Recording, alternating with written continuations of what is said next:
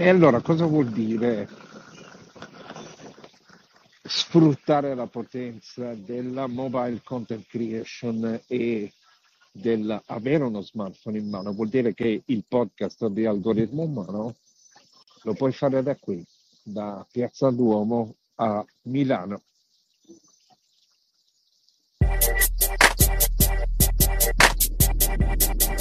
Io sono l'algoritmo umano, l'algoritmo su cui si basa il nostro futuro.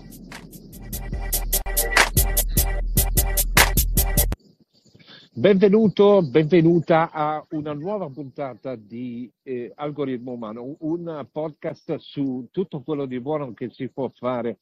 con un telefono. Ecco, quello di buono che si può fare con un telefono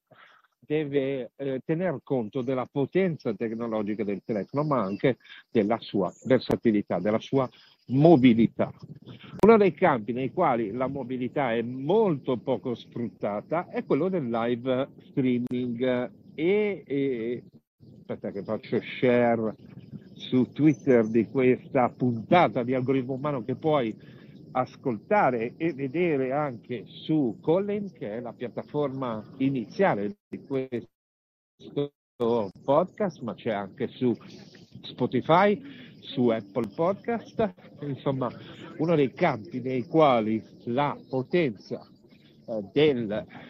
mobile si sviluppa, si esprime appieno è quello del live streaming. È una materia che sto studiando in questo periodo perché il laboratorio di algoritmo umano sta preparando dei percorsi formativi per i colleghi giornalisti sotto l'egida, sotto la firma del Ordine dei giornalisti della Toscana. Ed è una materia che molti interpretano malamente perché fare live streaming mobile e con tutti questi strumenti mobile non può far rima con lo scimmiottare sempre linguaggi televisivi, ma deve far rima con l'idea che si sfrutti la mobilità e la potenza del mezzo mobile. In questo momento il live streaming ha raggiunto livelli eccellenti, si può fare dalle applicazioni native, ma si può fare anche e soprattutto con applicazioni di terze parti che hanno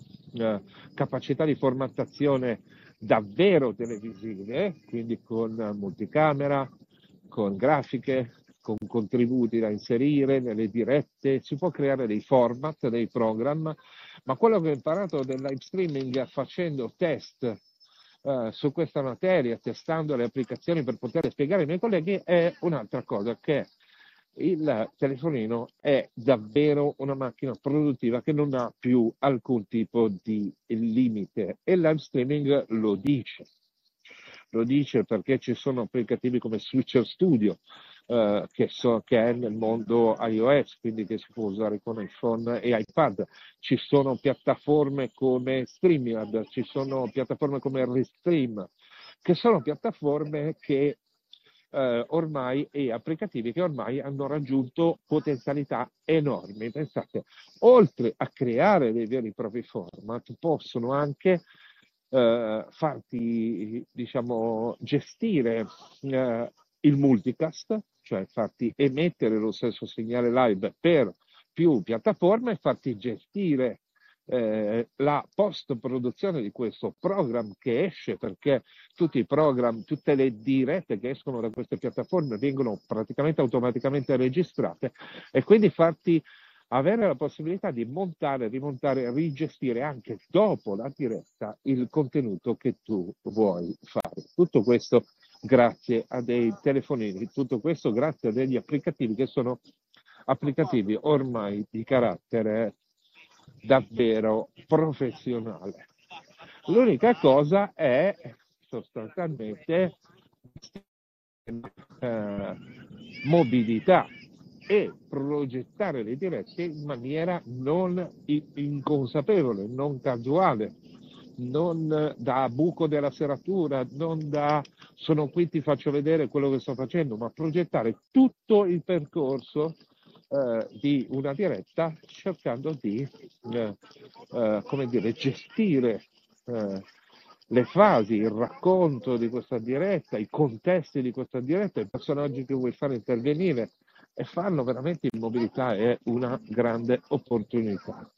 Perché anche in un podcast come quello che il podcast di algoritmo umano, puoi fare, se vai su Colli e vedi anche le immagini, puoi fare anche queste cose.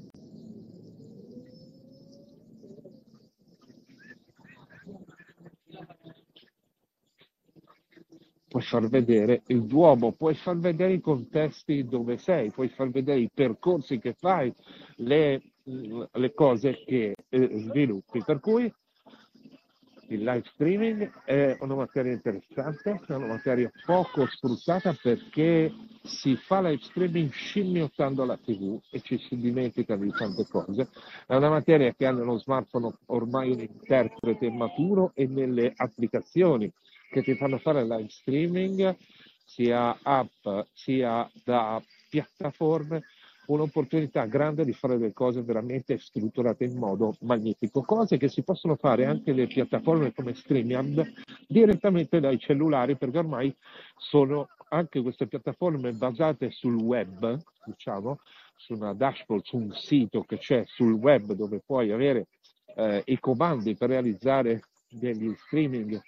come detto, anche in multidestinazione, con la capacità di registrare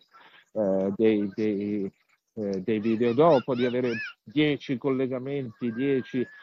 fonti video da gestire, insomma, con le grandi capacità, insomma, puoi gestirle anche dagli smartphone. Questa è stata una puntata un po' particolare di algoritmo umano, perché se vai su Collin potrai vedere che io sono in piazza Duomo in questo momento. Oggi è il 15 aprile, no, è oggi, 15 aprile del 2023 ed è un giorno come tanti altri, un giorno un po' grigio, ma è un giorno nel quale Algoritmo Umano e il suo podcast cominciano ad andare in giro.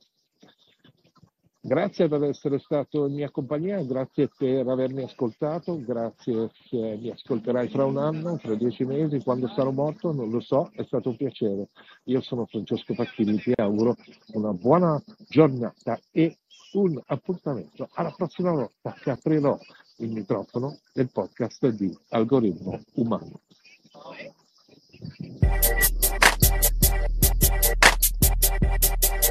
Io sono l'algoritmo umano, l'algoritmo su cui si basa il nostro futuro.